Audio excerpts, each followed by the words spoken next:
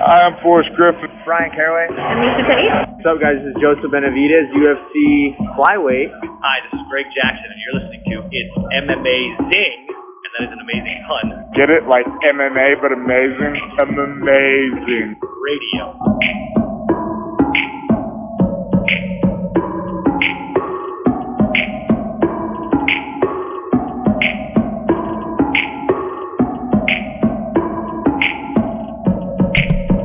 Welcome to It's Amazing Radio. I'm your host, Dr. Law. With me is DJ Mark. Hello. Possibly with me later is Lavender Gooms. Expected. Yes. Expected soon. Yeah. Possibly, maybe. Not expected. Kid Presentable. No. Off for another week on assignment, right? Yeah. He found another group of people he likes more than us. All right. He's they doing just have a better MMA podcast. They just have a We've second. been doing it for 300 episodes. Yeah, you know, when like Stefan was waiting for us to figure this out. We clearly haven't. We're 300 episodes in. He's moved on to better and brighter things, clearly. All right, we're going to talk a little bit about that weird-ass press conference in New York. Talk a little Jon Jones, where I was looking forward to the rest of the crew being here so I could gloat like more of an asshole. I would have gloated even more when that fight gets booked, by the way. Talk a little bit about this UFC Sao Paulo thing, which I saw a little bit of, Mark saw a little bit of, so we're going to talk about those little parts. A little history, you know, pretty big anniversary for Pancrase took place. 25th anniversary of, I'm going to guess their first show, or at least the announcement. I have to assume, yeah. Pancrase won We Are Hybrid Wrestlers, I think it's called. Mm-hmm. I did that shit off the dome, Mark. Just know. I'm proud. Yeah, exactly. 20 questions. We're going to make some picks for Bellator because the real anchors of this podcast, me and Mark, we're going to Bellator, all right? Yeah, and we'll be there. And we're paying money to go to Bellator, which I've only done one other time. I think you've done it. You did it twice because you guys went to Barnett and DC.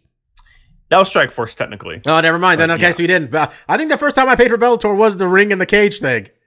The duel. Yeah, we went to that one. Yeah. That was worth the price of admission, so we'll see if this one pans out. Yeah, too. I can't tell you who won anything. I think we saw Phil Davis knock somebody out. It was very surprising. Yeah, that's right. They did a little heavyweight tournament. Yeah, in the card we're going to. And then you said King Mo's going to get hurt and not come out, and then King Mo was hurt and he couldn't come out. Was not surprised. Not at all. All right, so the UFC. We got a couple of things that happened. We had the UFC. Let's go with Jon Jones first because, well, we're kind of going in order, and also because I look good in this story. Well, things are developing. Months ago, I said Jon Jones is going to get cleared right before this fucking New York pay-per-view, all right? He's going to be able to fight this year, all right? You know, and I also said they're going to book Himbers Gustafsson. Now, people told me, people came up to me on the street, because you guys don't know, we're worldwide. And they're like, Bobby, you're crazy. Jon Jones should get at least 2 years. What did Jon Jones get? 15 months. Who do people want him to fight? Alexander Gustafsson. What did Dana White say? Said that fight's not happening. 100% not happening in New York. Marcus, what does that mean to you? Well, his track record shows that you can't really trust the that words. That means that shit's happening. And, I mean, half your prediction is now true. I mean, when is the official release? Like, is it literally just days before the actual event? Oh, it is 5 days before the event. It's almost as if it just magically worked out that way.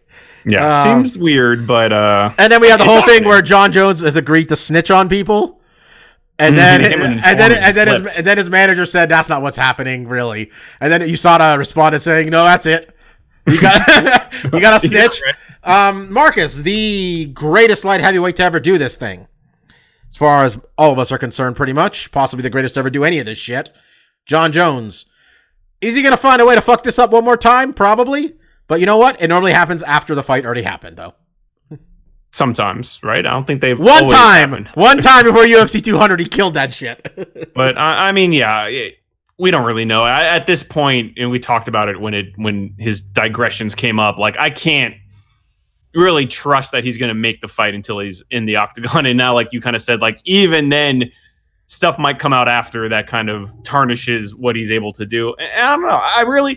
I do honestly hope that he's turned, a page in his life, but I think I've said that 4 or 5 times. And, when you play yourself this much times, you just can't do it anymore. So, it's really up to him to kind of sort his life out. He's had so many second and third chances to do so and has failed to do so.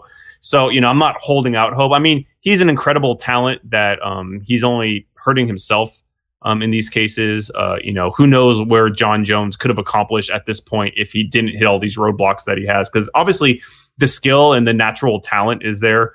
It's just bad life choices. So I really hope that he can come out and have a big fight with Gus, like you're saying, or someone equal in that kind of caliber. And I think it has to be Gus. I don't know who else even. Because I think DC's kind of out at the moment because he's going to fight Brock, assumingly.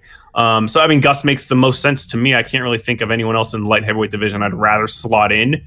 So he needs to get that fight. He needs to look good, which I think he's totally capable of doing. And we'll see where he goes from there. But obviously, if DC is continuing to hold the heavyweight belt after Jones gets potentially this fight and wins, them meeting up in heavyweight makes a lot of sense pay-per-view wise. I think, narratively for both these guys' career, it'd be really interesting. And I think it would I sell saw a poll. I think MMA Junkie put it out. As I said, which fight would you rather see?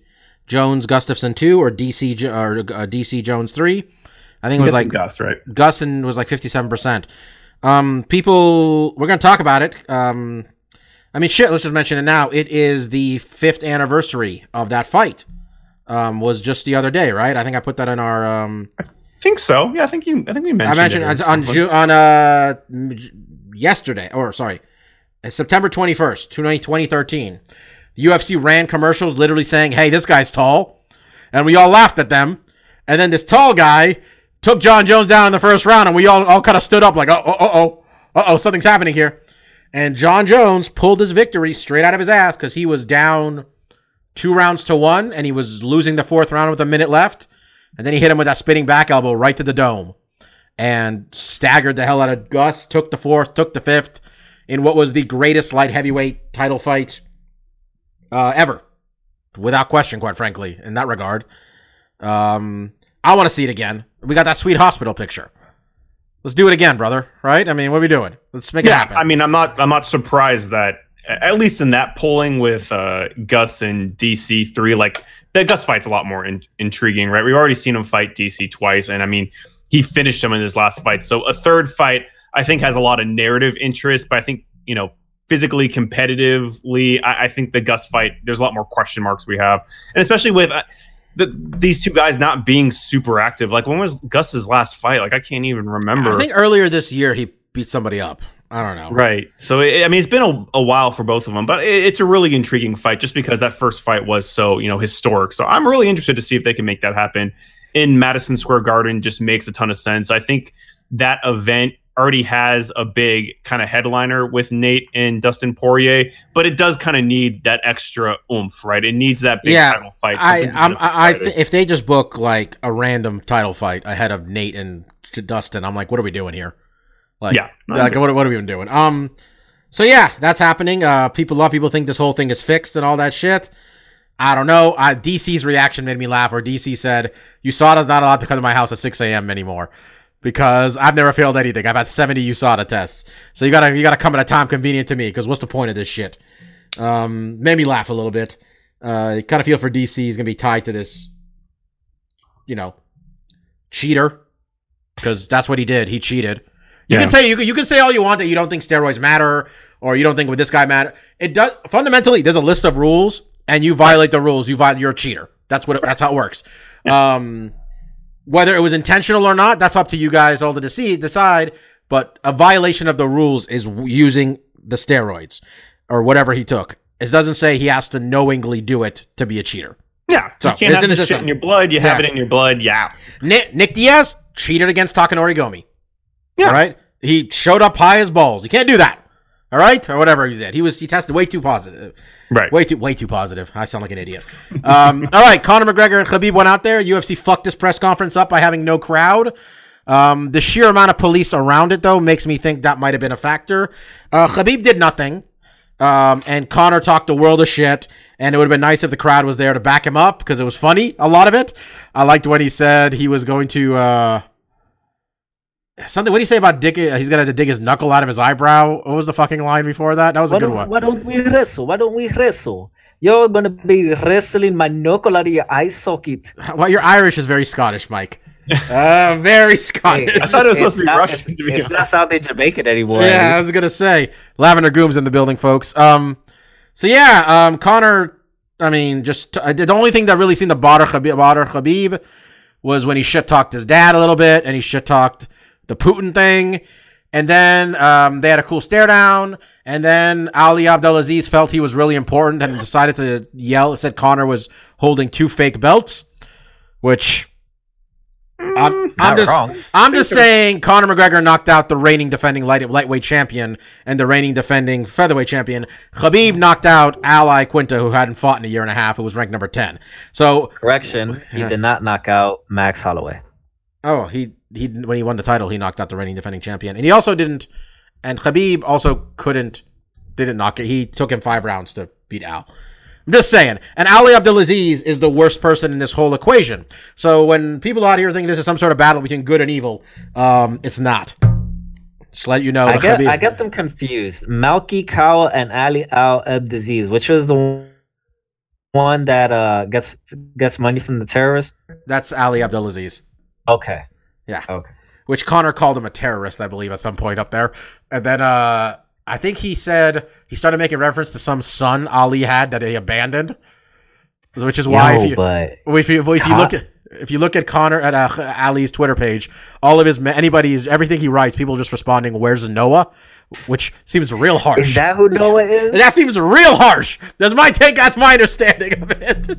Yo, but Connor must have gotten an A in like Eastern European history because my man was just dropping facts. Dude, Connor does his research, man. Connor, remember when he was going to fight Floyd and he showed up in a CJ Watson Warriors jersey because CJ Watson stole Floyd's girl and CJ Watson was on the Warriors at the time and he had to get that shit made.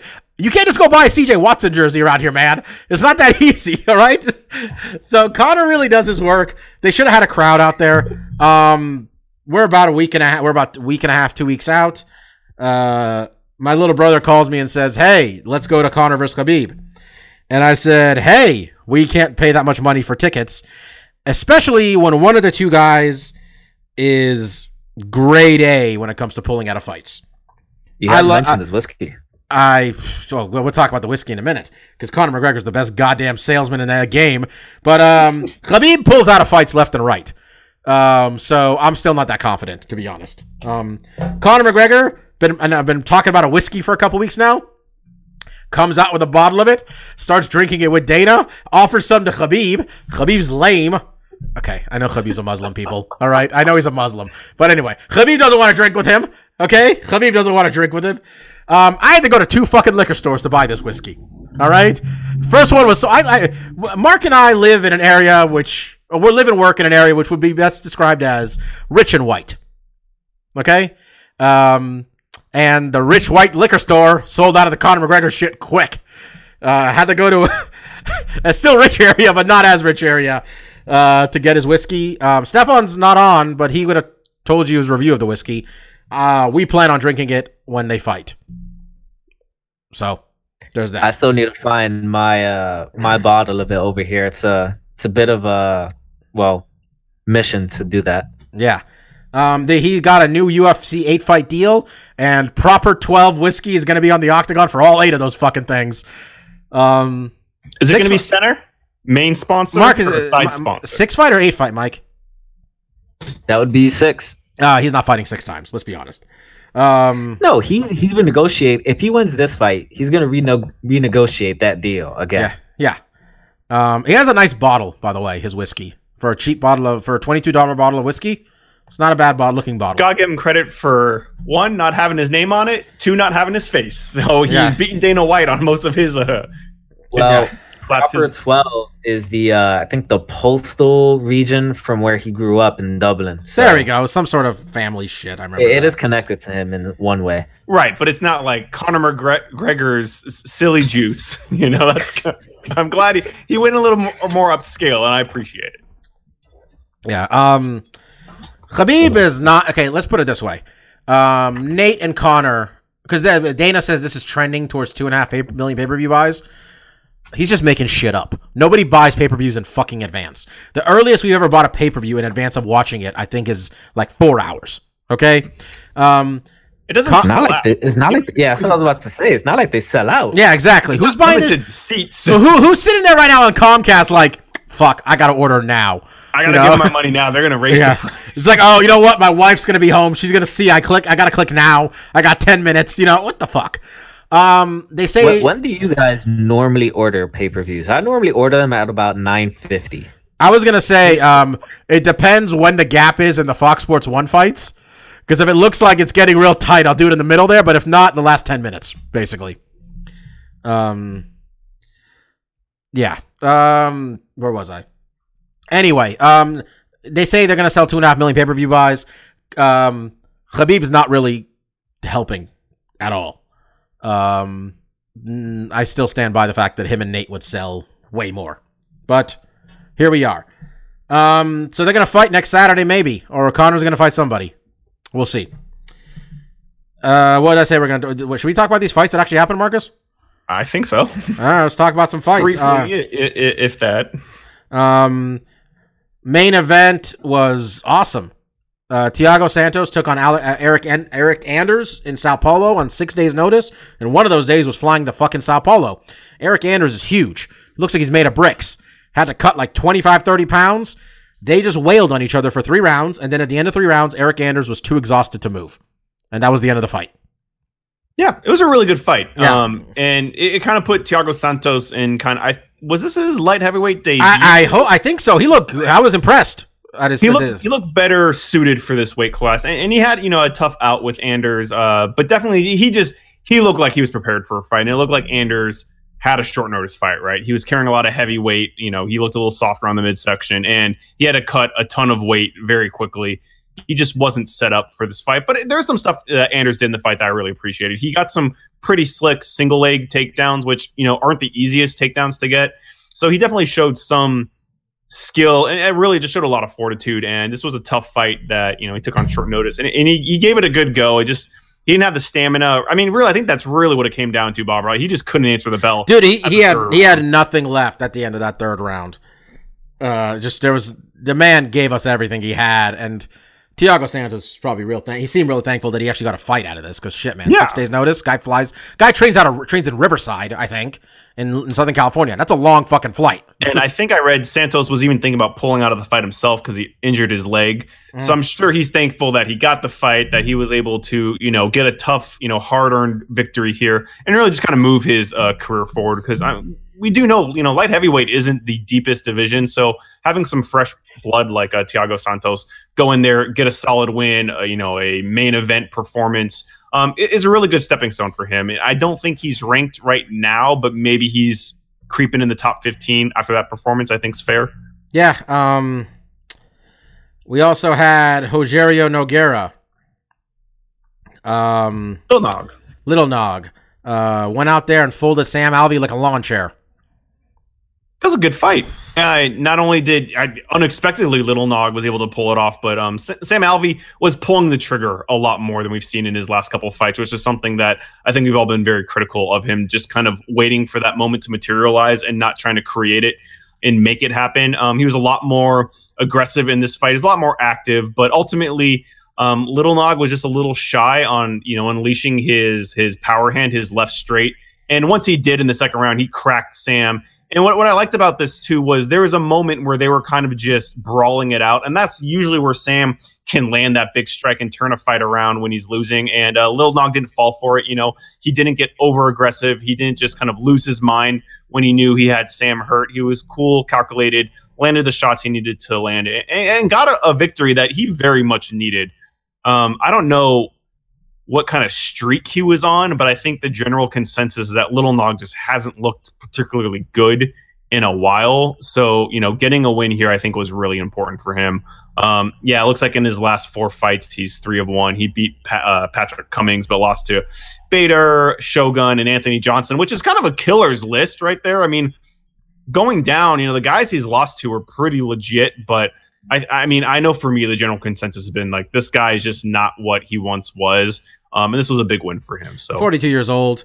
Yeah, that doesn't help either. Yeah, so big win. Good for him. Cowboy Oliveira went out there and beat Caro Pedersoli in 39 seconds. So here's the problem. During those 39 seconds, I was definitely in the other room. So yeah, I didn't catch this one. Yeah, exactly. Andre Ewell showed up and fought a 6-pound overweight Renan Barão. Renan Barão got dropped in the first minute or so of the fight. Then Renan Barão decided, I'm gonna out grapple this kid. And Andre Ewell's lucky he didn't lose an arm in there because Renan Barão's a savage on the ground. Then the second round started, and Andre Ewell realized that Renan Barão's not going to stop his left straight. So then 10 more minutes passed, and Renan Barão got hit in the face with left straights. Kid beat Renan Barão, beat a former champion. I mean, a lot of people kind of have been recently, right? You know what, man? Stock has That's really still for a guy making his UFC debut, though. I mean, you can't ask for much more than that shit. No, it's awesome. I mean, a lot of these guys are building a good name off of Renan. It's just this guy we once considered to be pound for pound potentially one of the best fighters of the world, and that narrative has not been that for the last couple of years. He really needs to string along a couple of victories here to kind of correct ship. And this was a fight that seemingly on paper he should have won, right? This was a fairly unknown up and comer, and I think the weight cut is obviously getting to him. I think he has to fight at flyweight now, right, or featherweight or whatever. 145. I don't know why he's not. I mean, he needs to go up. Aldo's moving up. Everybody stop going low carb at that gym, and let's make this happen. Yeah. Randa Marcos complained about some home cooking when she got a draw against Marina Rodriguez. I don't know about that. She very clearly won the first round, but I don't know if it was I don't know, man. Maybe it was points taken. It might have been a 10-8 the first round. She was that far ahead. It's hard to give a 10-8 when you're not going to finish the person. Okay, so there was no point because I didn't see this fight. There was no point deduction. It was a 10-8. I don't think so. They came back. Okay, no, it was a decent fight. Randa, would have used the win there for the love of God, but didn't happen. Charles Oliveira broke Royce Gracie's submission record, which considering he's like 28, well done. Talis Leites retired after beating Hector Lombard. And Hector Lombard probably should have retired too. And one last thing, Sergio Moraes beat Ben Saunders. And I didn't see the fight, but I did see was after the fight, because Sergio Moraes and Ben Saunders are big jiu-jitsu nerds. And after the fight, Ben Saunders asked him to show him how he did it. So you can see the video online of their backstage in the backstage area after they already and Moraes is showing Ben Saunders how he caught him. Like all the transitions and stuff. I love that shit, man. That's, beyond all the bluster. It's good to see that shit. Holy crap. Hector Lombard lost 7 in a row. That's what I'm saying. Oh, boy. We should probably send Hector Lombard home. Yeah. Has he really lost 7 in a row? He really lost 7 in a row. Okay, one of those is no contest. Here, his first loss against Josh Berkman. Then it's Neil Magny by TKO, Dan Henderson by knockout, Johnny Hendricks by unanimous decision, Anthony Smith by TKO, CB Dalloway by DQ, and Talis Leites. Yeah, he's Hector Lombard, one of Malky's clients. So is Yoel Romero, John Jones, Frank Mir. Just listing names at this point. That's it. Let's do a little bit more history. We're talking about it. 22nd of September, 2012, Demetrius Johnson beat Joseph Benavidez to become the first flyweight champion. Point this out because I remember watching this at Mark and Stefan's place, and all of us were pretty fucking sure DJ was not winning this fight. We all kind of felt that this division was kind of made for Benavidez to be the champion. DJ got the win and did not give that belt up for 5.5 years. A couple months ago. Yeah, 5, yeah. So, and then Pancrase came to existence September 21st, 1993. 25th anniversary, Marcus, of a bunch of pro wrestlers and MMA fighters working to do some work shoots for a couple of events there, this is also the UFC's 25th anniversary. So was the UFC first event before Pancrase? After. It had in November. Yeah, it was in November. Because Ken already had experience. Yeah. So I've talked to great length about my love affair with Pancrase and how it came together. It was basically the child of what was that guy's name? Funaki, I think. Masato Funaki. Yeah, I think you're right. But essentially, there was a lot of Japanese pro wrestlers, and they kind of splintered off of their one organization and made their own. And Pancrase was really to be the more real version of pro wrestling, right? I mean, it kind of made Pancrase very interesting in that it had a lot of the flavorings of pro wrestling. Like, you could escape submissions by grabbing a rope. Like, you can literally be, I'm about to get choked out. I grab a rope and I lose a point, which was kind of weird. They basically had a point system, and they had like a standing 8 count. So if you got dropped, you lost a point. It was a very interesting transition from pro wrestling to a more what we see today as mixed martial arts or no holds barred combat. But there's a lot of rules. They didn't have gloves. They had to strike with open palms to the face. You could do closed fists to the body. And what you'll notice if you watch Pancrase 1, it's everyone's wearing Speedos. That was kind of I don't know if that was mandated by everybody, but they're basically like, get your Speedos on, get your shin guards on. And it was a much more of a grappling oriented sport. A lot of the fights were, when they hit the mat, there wasn't a lot of strikes on the ground, when it first originated. It really wasn't until Boss came in as a kickboxer, and he's like, oh, I'm on top of this guy. I'm definitely going to be punching him with my closed fists in the liver as much as I can. I'm going to palm strike this dude for mount. But a lot of the original Pancrase fights were a lot of just like grappling expeditions and, striking, standing up. And it was just an organization that I personally had a fondness for because as I first started watching MMA, Ken Shamrock was kind of, one of the big stars, and he came from Pancrase. And more of the stars of MMA we started to learn were getting filtered through the Pancrase organization. And a lot of it was Lions Den, right? You had your Ken Shamrock, Frank Shamrock, your Guy Mesgers, your Vernon Tiger Whites. But then you also had your Bas Rutens, Maurice Smith. I mean, a lot of the mainstays that really became, stars in the UFC cut their teeth in Pancrase. And there's just a bunch of fights. And what's really cool is we've seen so many organizations come and go, and Pancrase is still alive and well today. It's not nearly as popular as the UFC. It's not as popular as Ryzen. It's very much a small organization today, but it has a lot of history in it. And, Josh Barnett went through there, Yuki Kondo, Suzuki, who's a big star in New Japan. I was going to say, all you New Japan heads out there, Minoru Suzuki, man who's still doing at age 50, competed on the very first Pancrase card, taking on Katsumi Inagaki and taking him out with a rear naked choke 3 minutes in. Man, all these fights are real short. They knocked this out in like an hour, didn't they? Yeah, I think, they have a lot of this on the Fight Pass too. And to be honest, even going back, as a big fan as I am, going back to it and watching it is kind of tough. The fights they're a little bit more tactical, right? A little bit more slower pace. But I always found them really interesting. And I loved when Pancrase slowly evolved into more of a mixed martial arts style, when they started getting the gloves, when they stopped having to wear the shin guards. But, the shin guards were a really big part of Pancrase because it allowed a lot of these guys to get leg lock submissions. It was Ken Shamrock got a lot of submissions through heel hooks and knee bars, famously getting a couple on Bas Rutten. It was just a really fascinating organization, and deserves to be respected and known in the annals of MMA. So I'm glad we're here to celebrate 25 years. Woo. Yep. Yeah, exactly. Vernon Tiger White, Mark's favorite, right there on that card. So yeah, let's do 20 questions. Mike, let's not fuck this up. Did we? I didn't hear all of the podcast last week. How did we do? Considering it was just you. It was rough. I mean, I don't want to. It's tough, Bobby being by himself.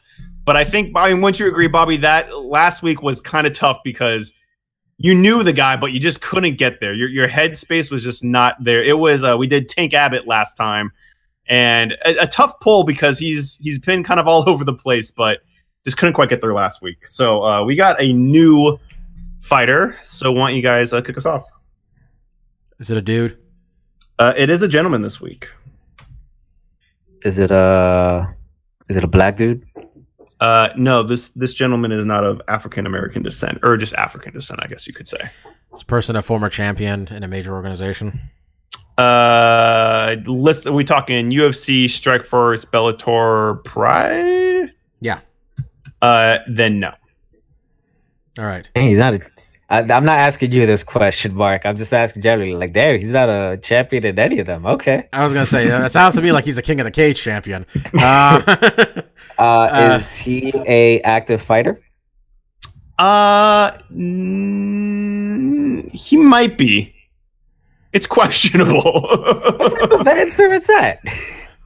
I was gonna say, Don't know. He fought quasi recently. is this person? Has he fought in the UFC ever? Yes. And that's Let me five. Sorry. Let me just follow this up. Has he fought in the UFC after UFC 100?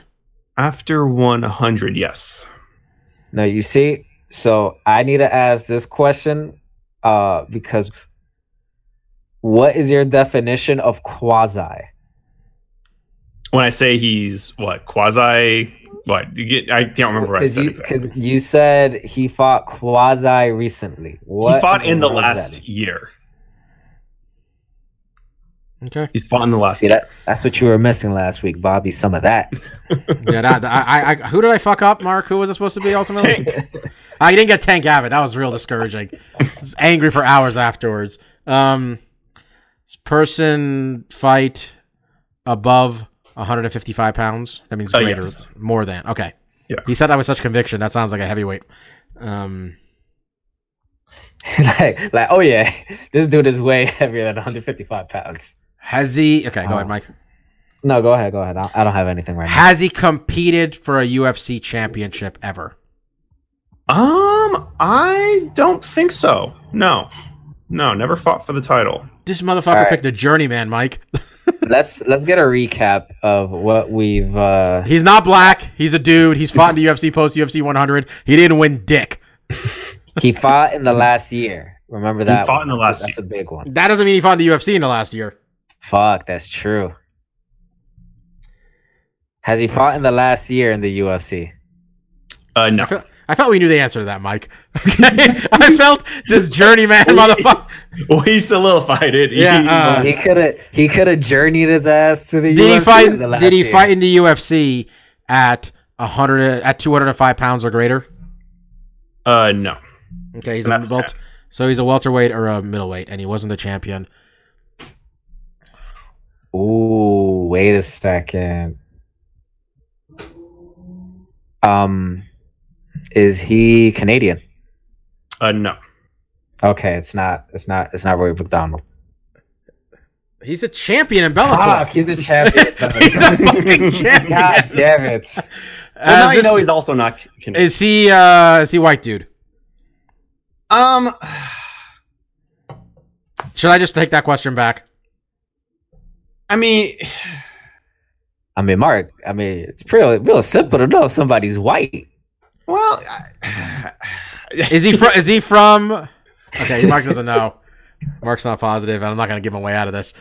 Give me my question back. okay. I didn't mark it. Mark, All why right. don't you Google him and see if he's white? Okay. Well, you're gonna find out who it is, and then you'll be like, okay. I mean, I guess you would say no. Okay, he's from Europe, Mike. All right, that's what we're going with. But you're By the way- white, right? I don't know. Are people from Spain white? See, that's that. I know the answer to this is yes. I'm just waiting. Wondering what Mark Is was gonna do. it? Are we saying yes? Then I don't know. I remember Bobby in law school once said that Iranians are the true white people. I didn't say we're the true white people. I said we're definitely white people, though. At least we were. The last 20 years really took care of that problem for people. Man, I had Phil Baroni in my head. Well, if it was Phil Baroni, I would have definitely said he's white. I know. That's why I know it's not Phil Baroni anymore. All right, so he's either 170 or 185 pounds in the UFC. And he's not black. Maybe he's white.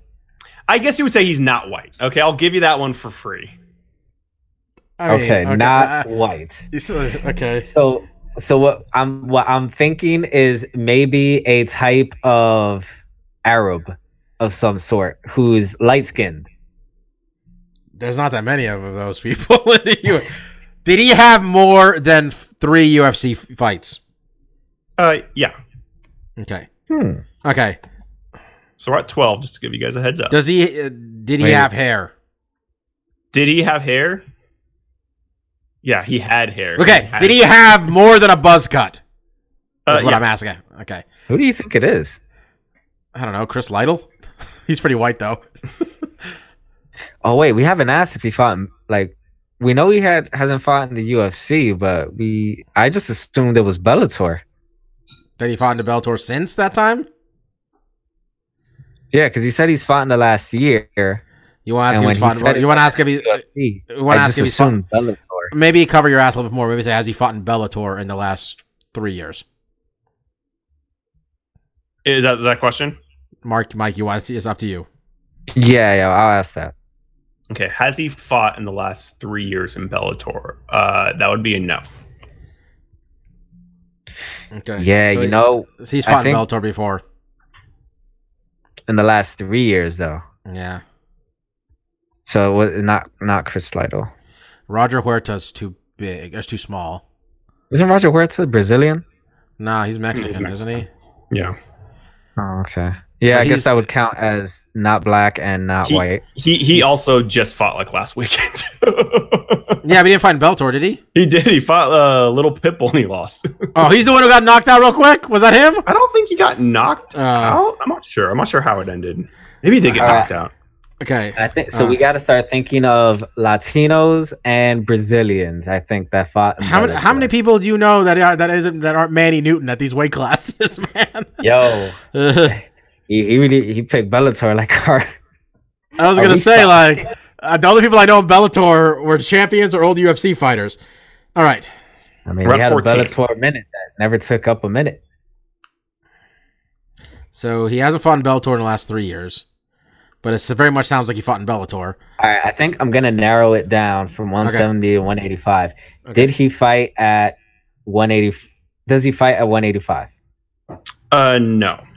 Okay, so it's the 170. And he never fought for a title in the UFC.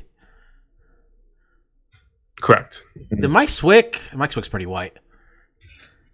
Mike Swick also fought like 5 different weight classes. There's no way Mike Swick is still fighting at 170. Mike Swick hasn't fought anywhere. Yeah, he hasn't fought in a while. I think we saw his last fight, actually, Mark. Probably. We're at 15. You guys you're narrowing it down. You're getting close. All right, Mike, we got this. No, we don't. All right. What's your question, Bob? Let's just start naming mucking 170-pound guys. Well, fuck it. Is he Brazilian? No. It's at 16. Is he a sort of Latino? No. What the fuck is this guy? Russian? I think he is an Arab that looks white. We don't have that many of those. Did Amir Sadallah fight in Bellator? Yeah, I don't think so. He has. That would have been a good one. I was gonna say Musasi, but he was champion in Strike Force, and he's champion in Bellator. I'm gonna send you a Wikipedia link with all the Bellator champions, Mike. I really need to bone up on my Bellator. Welterweights in the UFC. Dan Hardy's pretty white. He fought for a belt too. Yeah, but he hasn't fought in like the last. So we don't even know. We can't even tell. We can't even tell where this motherfucker's from. Yo, honest to God, I can't even think of Bellator welterweights not named Rory McDonald. I got like Rory. Who did Ben Askren beat up? He beat up Koreshkov. He beat up Lima. He beat all the guys who were champion.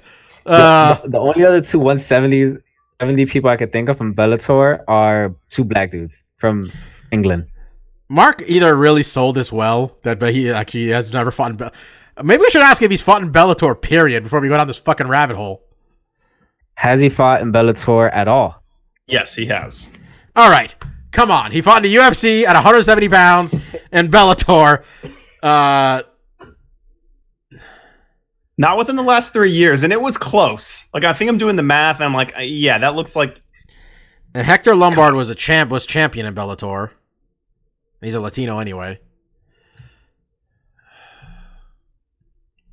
God damn it.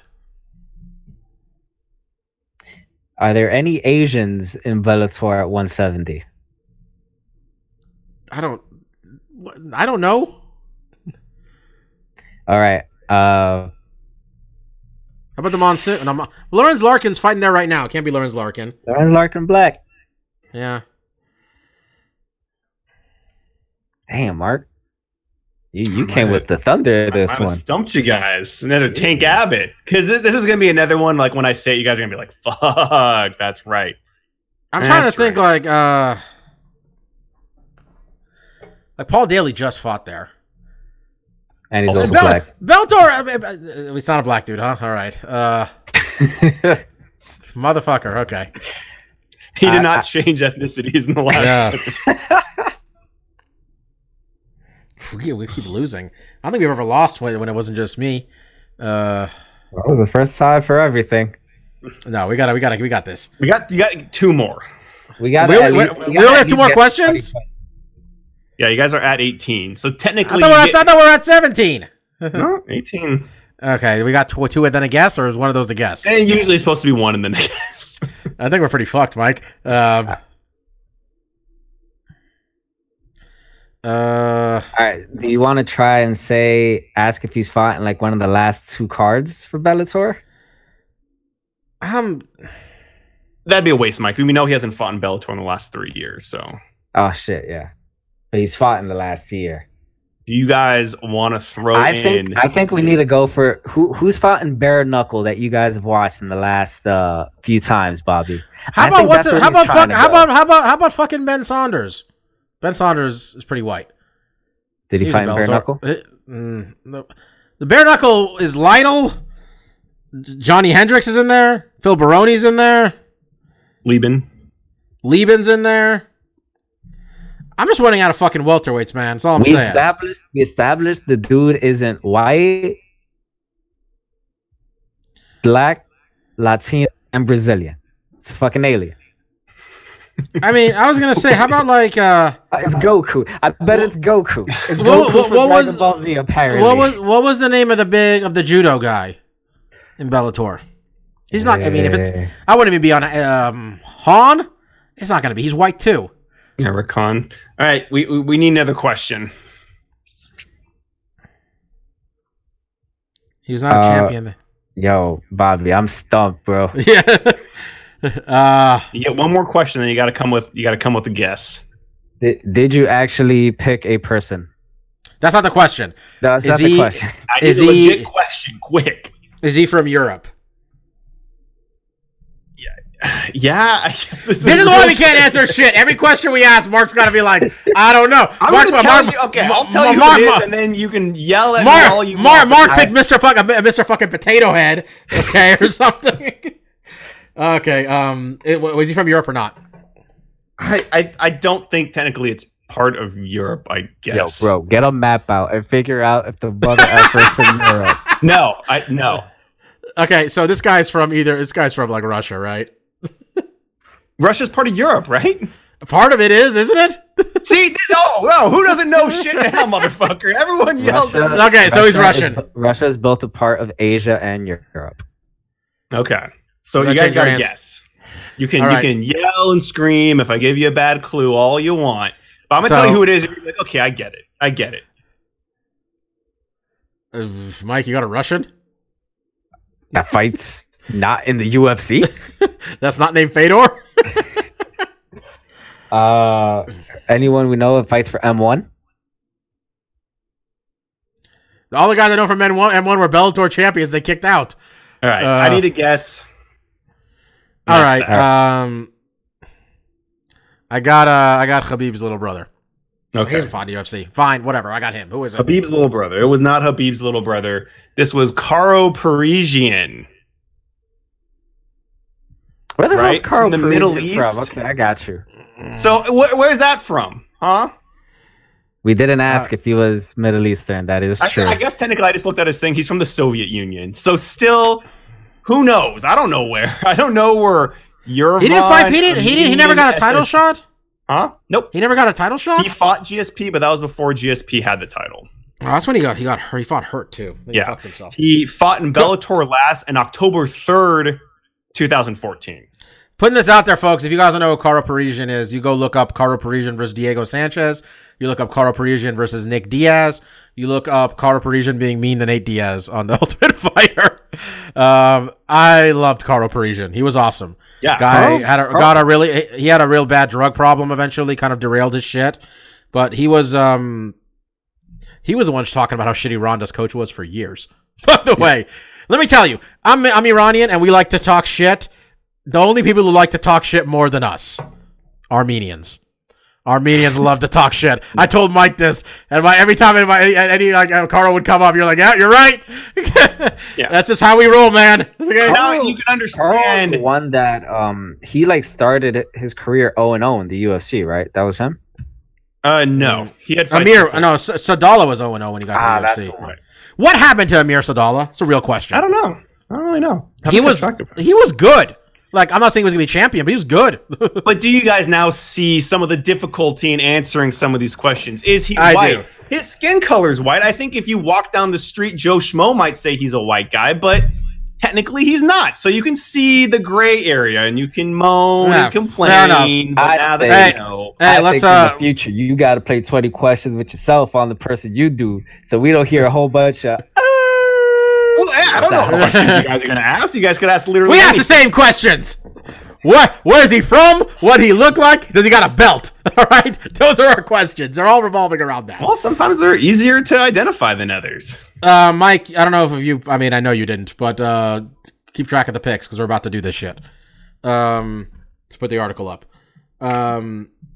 You have Bellator 206 coming to you from the beautiful SAP Center, an arena I thought was a great, beautiful arena until I visited that arena in Sacramento and I said, oh shit, there are way better arenas out there. And then I went to the Las Vegas one and I thought, oh my god, San Jose sucks and Oakland's worse. Bellator 206, headlined by Gegard Mousasi, defending his middleweight title against the welterweight champion Rory McDonald. 5 rounds of action. Owned by a TV company, but fuck it, we're putting it on a streaming service called DAZN. Leading off this card, Miss Carrie Ann Melendez, wife of Gilbert Melendez. She's fighting some girl, doesn't matter. I got Carrie Melendez. Mark's got Carrie Melendez. Mike's got Carrie Melendez. Stefan's got Carrie Melendez. Anybody got any thoughts on this? Nope.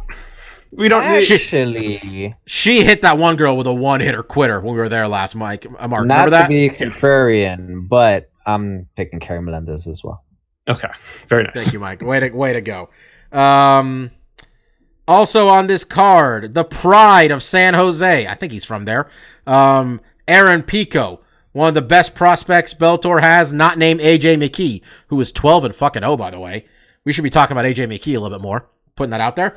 Aaron Pico trying to rise up to Bellator rankings. I don't know what Scott Coker's doing. Very not Scott Coker of him, Marcus, to make him fight such good people. All right? We got MVP still out there fighting Rudy Bears for like the 6th time. You're making Aaron Pico face former title contender Leandro Higo. I want odds. That's what I'm looking for. The lack of Stefan has messed up my system here. I want to know if we got Bellator odds, because that would be helpful. Stefan is taking young Aaron Pico to win this one. We have no odds. Great. I'm taking Aaron Pico also because I've been paying attention to this kid for a while. I'd like to see this keep going, to be honest. Marcus, what do you think? I'm going to mix up. I'll go with Leandro Higo. Yeah. Just because, I mean, like you said, like he's kind of made some waves. He's fought some good guys. I mean, he has a couple of losses on his record. But I think he might, this is a big step up in competition for Aaron Pico. And we know the first time Pico fought, it didn't quite go his way. So, yeah, it's going to be a big step. I'm interested to see how he performs. But, I'll go on the edge here and the ledge and go with Higo, even though I'm not super familiar with him. Yeah, when I say, by the way, Higo fought for the belt, I mean this year. Yeah, He like fought, his last fight. He fought Darian Caldwell for the belt. Also got a loss to Eduardo Dantes. No shame in that either. Darian Caldwell and Dantes, both very good fighters. Got some other losses. Got a couple other losses when he was much younger. This is a really tough fight. Mike, they're really throwing this kid into the fire. Yeah, I think to something you said a little earlier, this might be an indictment on what he thinks of MVP skill set if he's still giving him tomato cans. But I'm going with the hot young prospect Aaron Pico, as I am wont to do. Yeah, the man with dynamite in his fists, Aaron Pico. 3-1. Three people picking the rookie here. So we'll see what happens. Andrei Koreshkov versus Douglas Lima in a qualifying matchup an opening round matchup in the Bellator welterweight Grand Prix. I want to pull up because I know these guys have fought at least once Yeah. already. The last one, I believe, is when... Did Koreshkov take the belt off Lima? The last one, or is it the other way around? Koreshkov lost his belt to Koreshkov Douglas Lima. lost. But he beat them the first time they fought and won the belt off of him. Yeah, he them took the back belt off. These two are very, very good. Somebody else talk. I'm dying over here.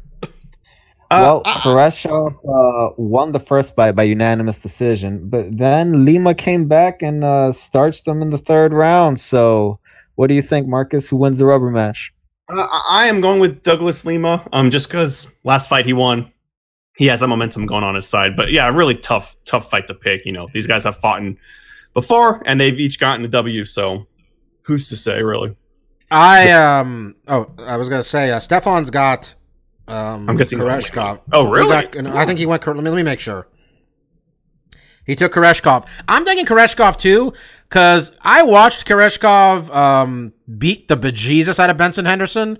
I watched him take the belt off Lima. I didn't see him lose to Lima, but he's really good. Like, he's 28 years old.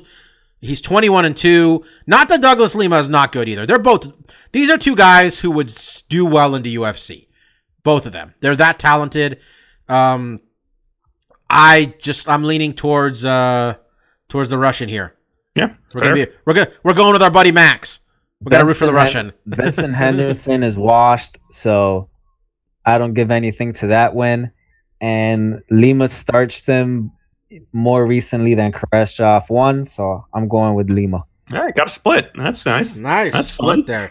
there. Also on this card, this is Age in a Cage. Quentin Rampage Jackson versus Vanderlei Silva, brother. We're going to run it back a fourth time. A fourth time. What weight class is this even at, guys? I'm not even kidding. Is it at heavyweight? We're not even coming in at cruiserweight? No. That's Rampage weight, baby. 215. We have not seen... Mike's dying over there. Age in the Cage is good. They should make an organization that's just called Age in the Cage and have all the legends. I didn't make that up. They definitely used it on some other fight. Really? I think I killed Sanchez though. He's over there dying. Is it Age in the Cage or is it the fact that this is at heavyweight, Mike? Which one's doing it to you? I was pretty sure it was Age in the Cage, but it could be heavyweight. It was Age in the Cage. Okay. That was Quentin Rampage Jackson. 40 years old, 37-13. Mike cannot get it together. That broke. Lost his last two fights. The last one he got lay and prayed by Chael Sonnen. Vanderlei Silva, his last fight, got lay and prayed by Chael Sonnen. Vanderlei is 42 fucking years old, 35-13. He's been knocked out 6 times. I don't believe that. Man, their records are like eerily similar. Yeah. Quentin Jackson been knocked out 3 times. 3 losses by KO/TKO. Marcus, can you name them? Yeah. Vanderlei, and Shogun. Well done. Can you name any of the 6? How many of the 6 times Shogun? I mean, Vanderlei's been knocked out. Can you name? Well, I'm looking at his page now, so it's not that hard. I was gonna say. I mean, Lieben, Quentin, Krokop. Did Chuck knock him out? He just beat him, right? No, Chuck just beat him. Somebody else knocked him out, and he went just face lit. Oh, he had more than 3. Hendo Krokop killed him. Krokop, we said already. Was it more than once? Did Mark Hunt knock him out? No. He decisioned him, but it was a beating. Yeah. Oh, there's some of these. I don't think we're gonna. Who else did he get knocked out by? Man. We did get Quentin. Okay. Yeah. It's just amazing. They literally have the exact same amount of fights, and their record is almost exactly. Quentin's got 2 more wins, and Vanderlei's got a no contest and a draw in there. I'm trying to see where these other knockouts are. Who the fuck knocked out Vanderlei? It's Vitor. Yeah, I forgot. Yeah. That's a good one. And then Artur Mariano. Yeah. There's no betting odds. Stefan's got Vanderlei. Ooh, he's got Vanderlei. I'm taking Quentin, man. Last time they fought, Quentin knocked him into the next town. Me too. I think Vanderlei's chin is super. I think Vanderlei's getting knocked out. I do too. Quentin has not. It could just be two slow guys, but I got Quentin getting a hold of something. It could be a sloppy decision where these guys are just exhausted by the middle of the second round. Can I? If we stop at Home Depot, I can get my chain, and we can represent Quentin fully at this event. They're not. I'm kind. I know they're not. I'm honestly, man. Like, this is kind of like it's fun. Quentin's one of our favorite fighters. I think all of us, quite frankly. I mean, a lot of the sheen's worn off at this point. Yeah. But like, there was a time, man, where like the way Mark got me into this is Quentin Jackson. A lot of it because he's hilarious, and he just slammed motherfuckers. And I never seen him fight live before. This is the first time I'm seeing Quentin Jackson fight live. It's kind of sad that it took 51 fights. Well, it's going to be sad when this is the Quentin that we're going to see, right? Like, this is not prime six-pack. I mean, this is heavyweight. He's going to... I mean, we saw Crow Cop get sat on by Roy Nelson. That was not fun either. Yeah. We were there for that one, so, I mean... But Mike, who do you got? Yeah, Mike, who you got in this one? So, also, I just want to set you guys up for a plot of a movie. Group of aging veterans decide to go to war for another time. Is this the plot to the Expendables 4 or Jackson Silva 4? Who knows? It could be both. I'm going Jackson. Okay. Yeah, I think, like, if Vanderlei takes down Quentin, that's when I'm getting up to buy nachos. I'm just putting that out there. Oh, if he double X Quentin, we're going to get food. Okay, I'm leaving. Okay? I legitimately think these guys are just going to bang. I don't think either of them are interested in having a I'm worried it's going to be a minute and a half later, and they're both going to be exhausted, and that's going to be another fight. We're just going to stand and look at each other for another 13 minutes. I feel like these guys will just keep throwing, though. Even when they're tired. If Vanderlei, he's not going to quit. Honestly, I'm not. I mean... There was a time where you're just like, please show up in shape, Quentin. You'll be, competitive. Well, that's not going to be this time. But yeah, I mean, he showed up less than like, what weight does he have to weigh for us to not feel bad about this? Less than 240? That's exactly what I was thinking. Because 235, he can still be okay-ish. Don't be too soft. But like, if he's less above than 240, that's going to be rough. If I remember, the line of demarcation for the confidence you had in Quentin was... Does he have abs on the scale? That's at 205. Yeah, that's not happening anymore. There's no abs. I mean, look, it's fine. He's going to fight at a higher weight class. He's 40 years old, but just don't show up at 255. That's all I'm asking at this point. This main event is honestly, I really like this card, despite this possibly depressing co-main event. This main event is the fucking tits. These are technical term right there for you folks. Gegard Mousasi taking on Rory McDonald. Champion versus champion. I don't know why Bellator is not screaming this shit from the fucking rooftops. This is competitively maybe the best thing they can put on. 44-6 Gegard Mousasi, who's not lost a fight since he got hit with a video game combination from Uriah Hall 3 years ago. Rory McDonald hasn't lost in about 2 years. Came back. Lost to Stephen Thompson. Since then has looked great in Bellator. Douglas Lima gave him everything he wanted and then some in that title fight. Douglas Lima fucked up his leg with leg kicks. Mousasi had a tough fight with Shlemenko, but then took care of Rafael Carvalho in about 3 minutes. Betting lines in this one, I think, probably pretty accurate, honestly. Minus 250 were Gegard Mousasi, plus 210 Roy McDonald. Stefan's got Gegard Mousasi. I got Sweet and Sassy Mousasi also. I think he's just too big. And I don't think Rory's necessarily faster than him. So I got Mousasi. Mark, what do you think? Yeah, I'm on the same boat. When I first saw this fight, I was like, shit, this is really tough to really pick. But I think when you just play numbers, Gegard he's been there and back. I mean, he's fought everybody and always looks good. He never looks bad in a fight. I mean, maybe the Uriah Hall just getting caught with something like that wasn't a great look for him, but obviously they rematched. He smoked him. Like, this dude is just technical to a T, and so is Rory, right? And that's what makes this so compelling. But really, I think you kind of nailed it on the head, Bob. Rory coming up to middleweight, we haven't seen him at this weight class. That's enough of a question in and of itself to give the slight edge to someone who is technically just as masterful as he is at a higher weight division. So yeah, I mean, it's worth mentioning Rory's got a win over the UFC welterweight champion. Yeah. It wasn't that long ago. I mean, you could say that with Tyron. I mean, Tyron's gotten better, clearly. Sure. Rory's probably gotten better too, but they got a champion who beat the UFC champion. And if he goes out there and beats Gegard Mousasi, holy shit. That is impressive as hell. But I think he's just too big. Mike, what do you think? Well, I think Rory McDonald has been very impressive as well, which is why I'm not as concerned about the weight difference. I think that Rory is just as technical as Gegard Mousasi is, and I think he always goes in there with a masterful game plan. And I don't think this time is going to be any different. So you got Mr. Rory McDonald getting the W here. And I'm loving it. This is you know what? If I don't get this whole joining DAZN thing they're doing. But if this is how really they get live, this isn't on Paramount at all. It's this only is on on the streaming service. Yeah, that's so weird. Yeah. Mike, do you still have this? I actually canceled my DAZN account when I was in Japan because that was literally the only time I could do it. But I guess I'll be reactivating it now. Apparently, Anthony Joshua's fight, was that last weekend? Yeah, it was on DAZN. It was on DAZN. It's $10 a month, but you can get a 1 month trial or a 1 week trial or something's going on. So those guys interested in checking it out? Mike, what else is on it? Like what am I getting with? Well, I think it's just boxing. I think it depends because I think DAZN US is going to be much different than it is in, let's say, some of the Asian countries, because in the Asian countries, I got every MLB game, you get every soccer game, you get every UFC event, you get I got the Floyd Mayweather fight. So hey, I'm looking at their website.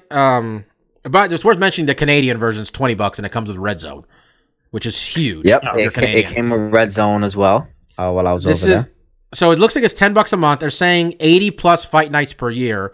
Live and on demand, fights from Matchroom USA, Bellator, World Boxing Super Series, and Combate Americas.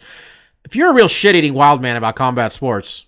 Yeah, I mean, that being said, you can get Fight Pass, and like that'll probably have a lot more... I mean, there's honestly, I'm at the point where like I can only watch so much stuff that isn't the UFC. There's too many events already. Yeah, so I think the zone's going to have... Because I think, like what Mike was saying in Japan, like, yeah, if you like sports in America, it's retarded not to get that, but... If it's just combat sports here in the States, it's like, well, there's Fight Pass. I mean, Bellator is what's getting hyped up big time on their website. It gives you an indication of what's going on. And hey, like this fight's worth $10. This card's worth $10. Yeah. I would pay $10 to watch this for sure. Yeah, no problem. This is an excellent card. This is a good job by Bellator.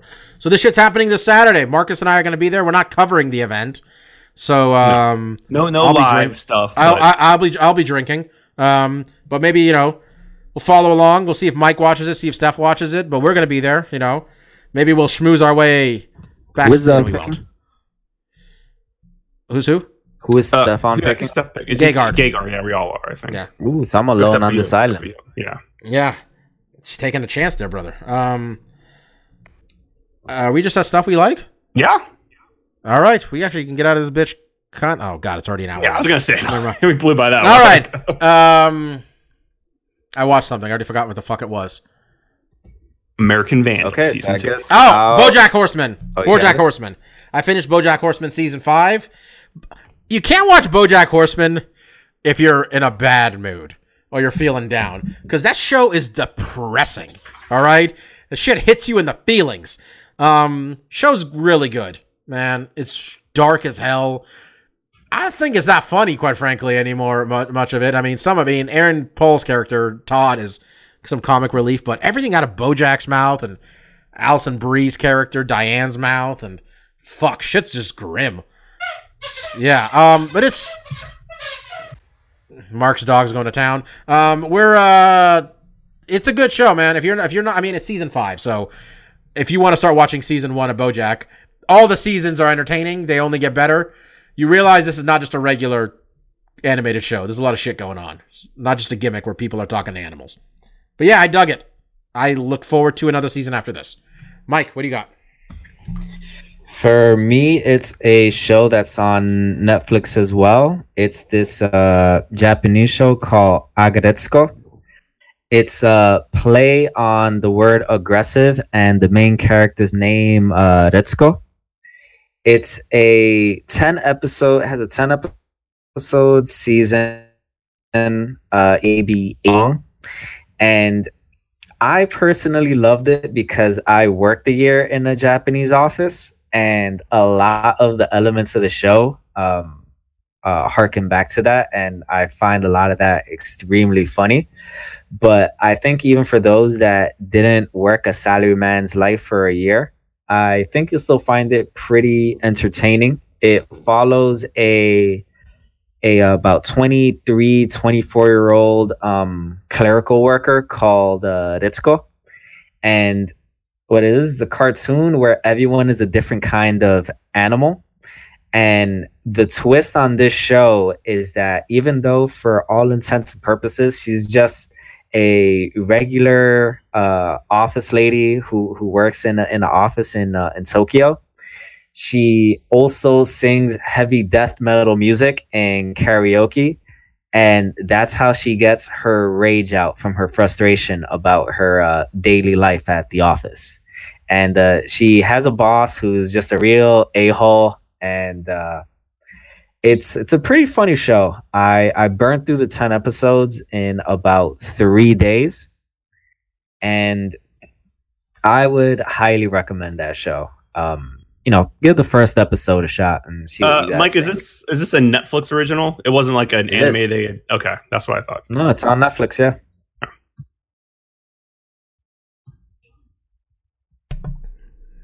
Marcus? So this week, not a ton of games coming up. I want to talk about gaming stuff. So Valkyria Chronicles 4 is coming out this week, which is a sequel to Valkyria Chronicles, and more a direct sequel to that original game. It's a strategy RPG. It's really cool. It takes place in an alternate setting of World War II. Just a really cool looking art style and really fun tactical RPG. And then I want to talk about this last week. There was a couple game studios that closed down. It was Capcom Vancouver. They made the Dead Rising games. They got closed down earlier this week. But more surprising was late last week, Telltale Games closed their doors pretty suddenly. If you don't know who Telltale Games is, they were doing the Walking Dead series. They did Game of Thrones series, Guardians of the Galaxy, 2 seasons of Batman. But they're mostly known for The Walking Dead, which they're actually doing their final season right now. In fact, when you're listening to this, I think the second episode of that season is coming out today.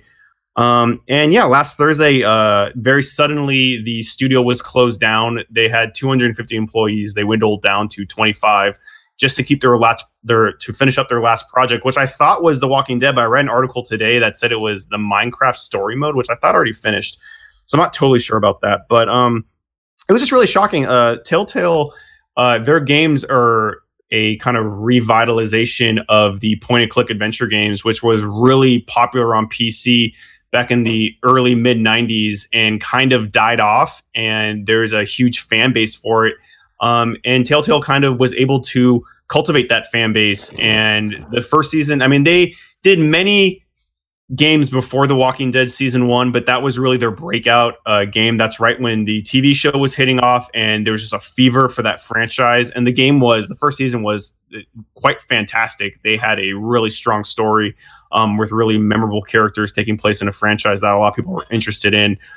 Personally, for me, the season they did after that was The Wolf Among Us, which was based off the Fables comics, and that was really good. After those first 2 seasons, all of their games have not quite hit the mark, and they have been getting kind of lesser and lesser. And I dropped off. I think Game of Thrones was the last Telltale game I played. But it's still really sad to see the company go under. They have to get a lot of credit for revitalizing a genre of games that was pretty much dead, and really kind of showing new angles on franchises that, we're all familiar with. Like, I was actually a big comic book Walking Dead fan, so it was really fun to play the game and see characters like why am I forgetting his name? What's the Asian guy's name? Glenn. To see Glenn like in a video game was really cool. And then they did some really fascinating stuff with Batman. They basically threw that whole storyline on its head, and Batman's actually a bad guy, and the Joker's kind of like this quasi anti-hero good guy. And there's really just a lot of interesting stuff going on in that narrative. And what's really sad is just this was the final season of The Walking Dead. It's really the game that put them on the map. And it's just sad to see that it couldn't sustain. I mean, the company, there's a lot of stories you can go out and look. The company grew really fast. One of the co-creators of the studio was kind of pushed out, and he's actually suing the company. There was lots of stories about their employees being overworked. If you actually follow the trajectory of that studio, they were putting out a lot of these seasonal games that hit episodes that hit every month or 2 months, and their schedule is just like they're constantly pushing stuff out. Probably too much so. And their games also had a lot of issues with the engine they were running on. They tend to have a lot of bugs, slowdowns, crashes, and stuff like that. But it's just really sad to see a big studio like that get swallowed up. Yeah, and then, you know, they just have to be remembered for a lot of the fantastic games they made, like the ones I mentioned before. So that's pretty much, you know, kind of a dapper note. But hopefully a lot of those people can find jobs in other places. Telltale was kind of in our backyard in the Bay Area, so there's lots of other gaming studios that they potentially could go to. But it always just sucks when you see a studio like that. Just, I mean, The Walking Dead, the Dead Rising studio, Capcom Vancouver, wasn't as surprising because the Dead Rising games were slowly in the same kind of trajectory. They were just not selling as much, and 3 was exclusive to the Xbox One, which I think probably ultimately hurt sales. And then Dead Rising 4, there was a year delay until it came out on PS4. And I think that ultimately that kind of stole a lot of the thunder when a game comes out on another system. And then when it comes out on the more pervasive system with the more users, it's kind of old news because it's been in the zeitgeist for the last year. So, yeah, it's really sad to see that stuff go. But there's always lots of fun, interesting games coming out. There's tons of studios that I'm sure will be picking off the top talent of these teams. So, yeah, there you go. Well, it's sad to Right hear on, that boys. it's leaving. I like the Telltale games. Yeah. What is cool, and I think is actually coming out this week, is there's a series called Life is Strange, which is very much in that vein. And the first season and their follow-up kind of prequel were really, really good. As someone that kind of says like Telltale games were getting kind of less and less interesting, the Life is Strange series is just getting more and more interesting, and their games seem to be getting better and better in quality. And they're very much of that same ilk. It's very much a point-and-click adventure game where you're controlling, you know, a three-dimensional person through an environment, picking up clues, and then kind of putting that stuff together. But Life is Strange has done some really interesting stuff with their kind of universe and lore, and they have a new game coming out. So hopefully that tradition of game can live on. There's obviously a market for it, which Telltale was able to put a light on. But yeah, it's ultimately it's sad because they were doing a lot of interesting stuff. They put out a lot of cool titles, so it's sad to see them go. Right on. I was playing Telltale older games before that. Yeah, I mean, you were on Back in the Future, and that was before Back to the Future. There was one before that too. There was Jurassic Park they did before, and they did a couple Sam and Max games, which were like old school. Those were they were hard. I did not know. I was trying to find the goddamn guitar from Marty McFly to play that shit so I can lure the bad guys out, so I can punch Biff in his nose. Yeah, those old games definitely were, and that's probably why Telltale was so successful when they went to The Walking Dead. They really made it a lot more streamlined and easy for you to figure out what to do. Because those old adventure games, you're like, what the? I have all these There's items. no help. Throwing them at shit. Yeah. Seeing what sticks, but yeah. All right, we'll be back next week. Give our Bellator review, but let's be honest, we're talking about Conor McGregor next week. We're going to talk about Conor McGregor and Khabib. We're going to preview that card. We're going to talk about Tony Ferguson and Anthony Pettis. I saw Tony Ferguson doing some weird-ass lifts on Instagram. I feel he's trolling us, okay? The way Tony Ferguson lifts weight. It's really discouraging looking. Oh, you said lips? I thought you said lips. And I was like, what is this dude doing with his lips? I'm so... Lifting weight. Dude, whenever this guy lifts weight, it looks nuts. Him and Anthony Pettis is going to be a crackerjack. I'm slowly talking myself into Anthony Pettis, which sounds really dumb. So I could be that idiot. There's a couple other ones on there too, I think, actually. I mean, there's a lot. I was just looking at it. It is. I mean, at first we thought they were going to like shit the bed on this thing and just like do nothing. But honestly, Dominic Reyes is like, we got to pay attention to Dominic Reyes. Like, he's a good fighter. Really, I think I was kind of poo-pooing some of these fights before. I don't know if they changed the card, but I was looking at this main card and I was like, damn, this is all killer, man. I like this. When Volkov wanted Derek Lewis to fight in Russia? And Derek Lewis is like, my black ass is not going to Russia. They will keep So me. is that new? Was that a new addition then, that heavyweight fight? Because that does round it out nicely. That is, dude, I like this fucking Michelle Watterson Felice Herrig fight. That's a good one. Sergio Pettis and Formiga, that should be on the main card. I think it's hard for that guy not to get a title shot, the winner of that fight. Liana Kunitskaya is on there, Lena Landsberg, Gray Maynard, Nick Lentz. You might take a nap during that one. Sean O'Malley, man. Sugar Sean. on this card. Tanya Evinger on this card. Vincente Luque.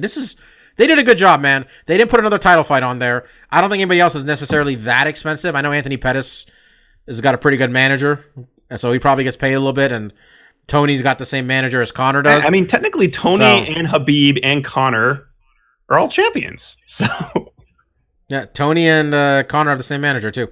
So Tony hasn't fought in a year. Ooh. Just saying. Before that, he waited another year. So yeah, I'm talking to myself into Anthony Pettis. I'm that idiot. Thank you guys all for listening to the show. As always, we really appreciate it. We're going to put our predictions up, but no one's actually going to the website to read the predictions anyway. One day we're going to write this really good long form article and be like, hey guys, remember our website?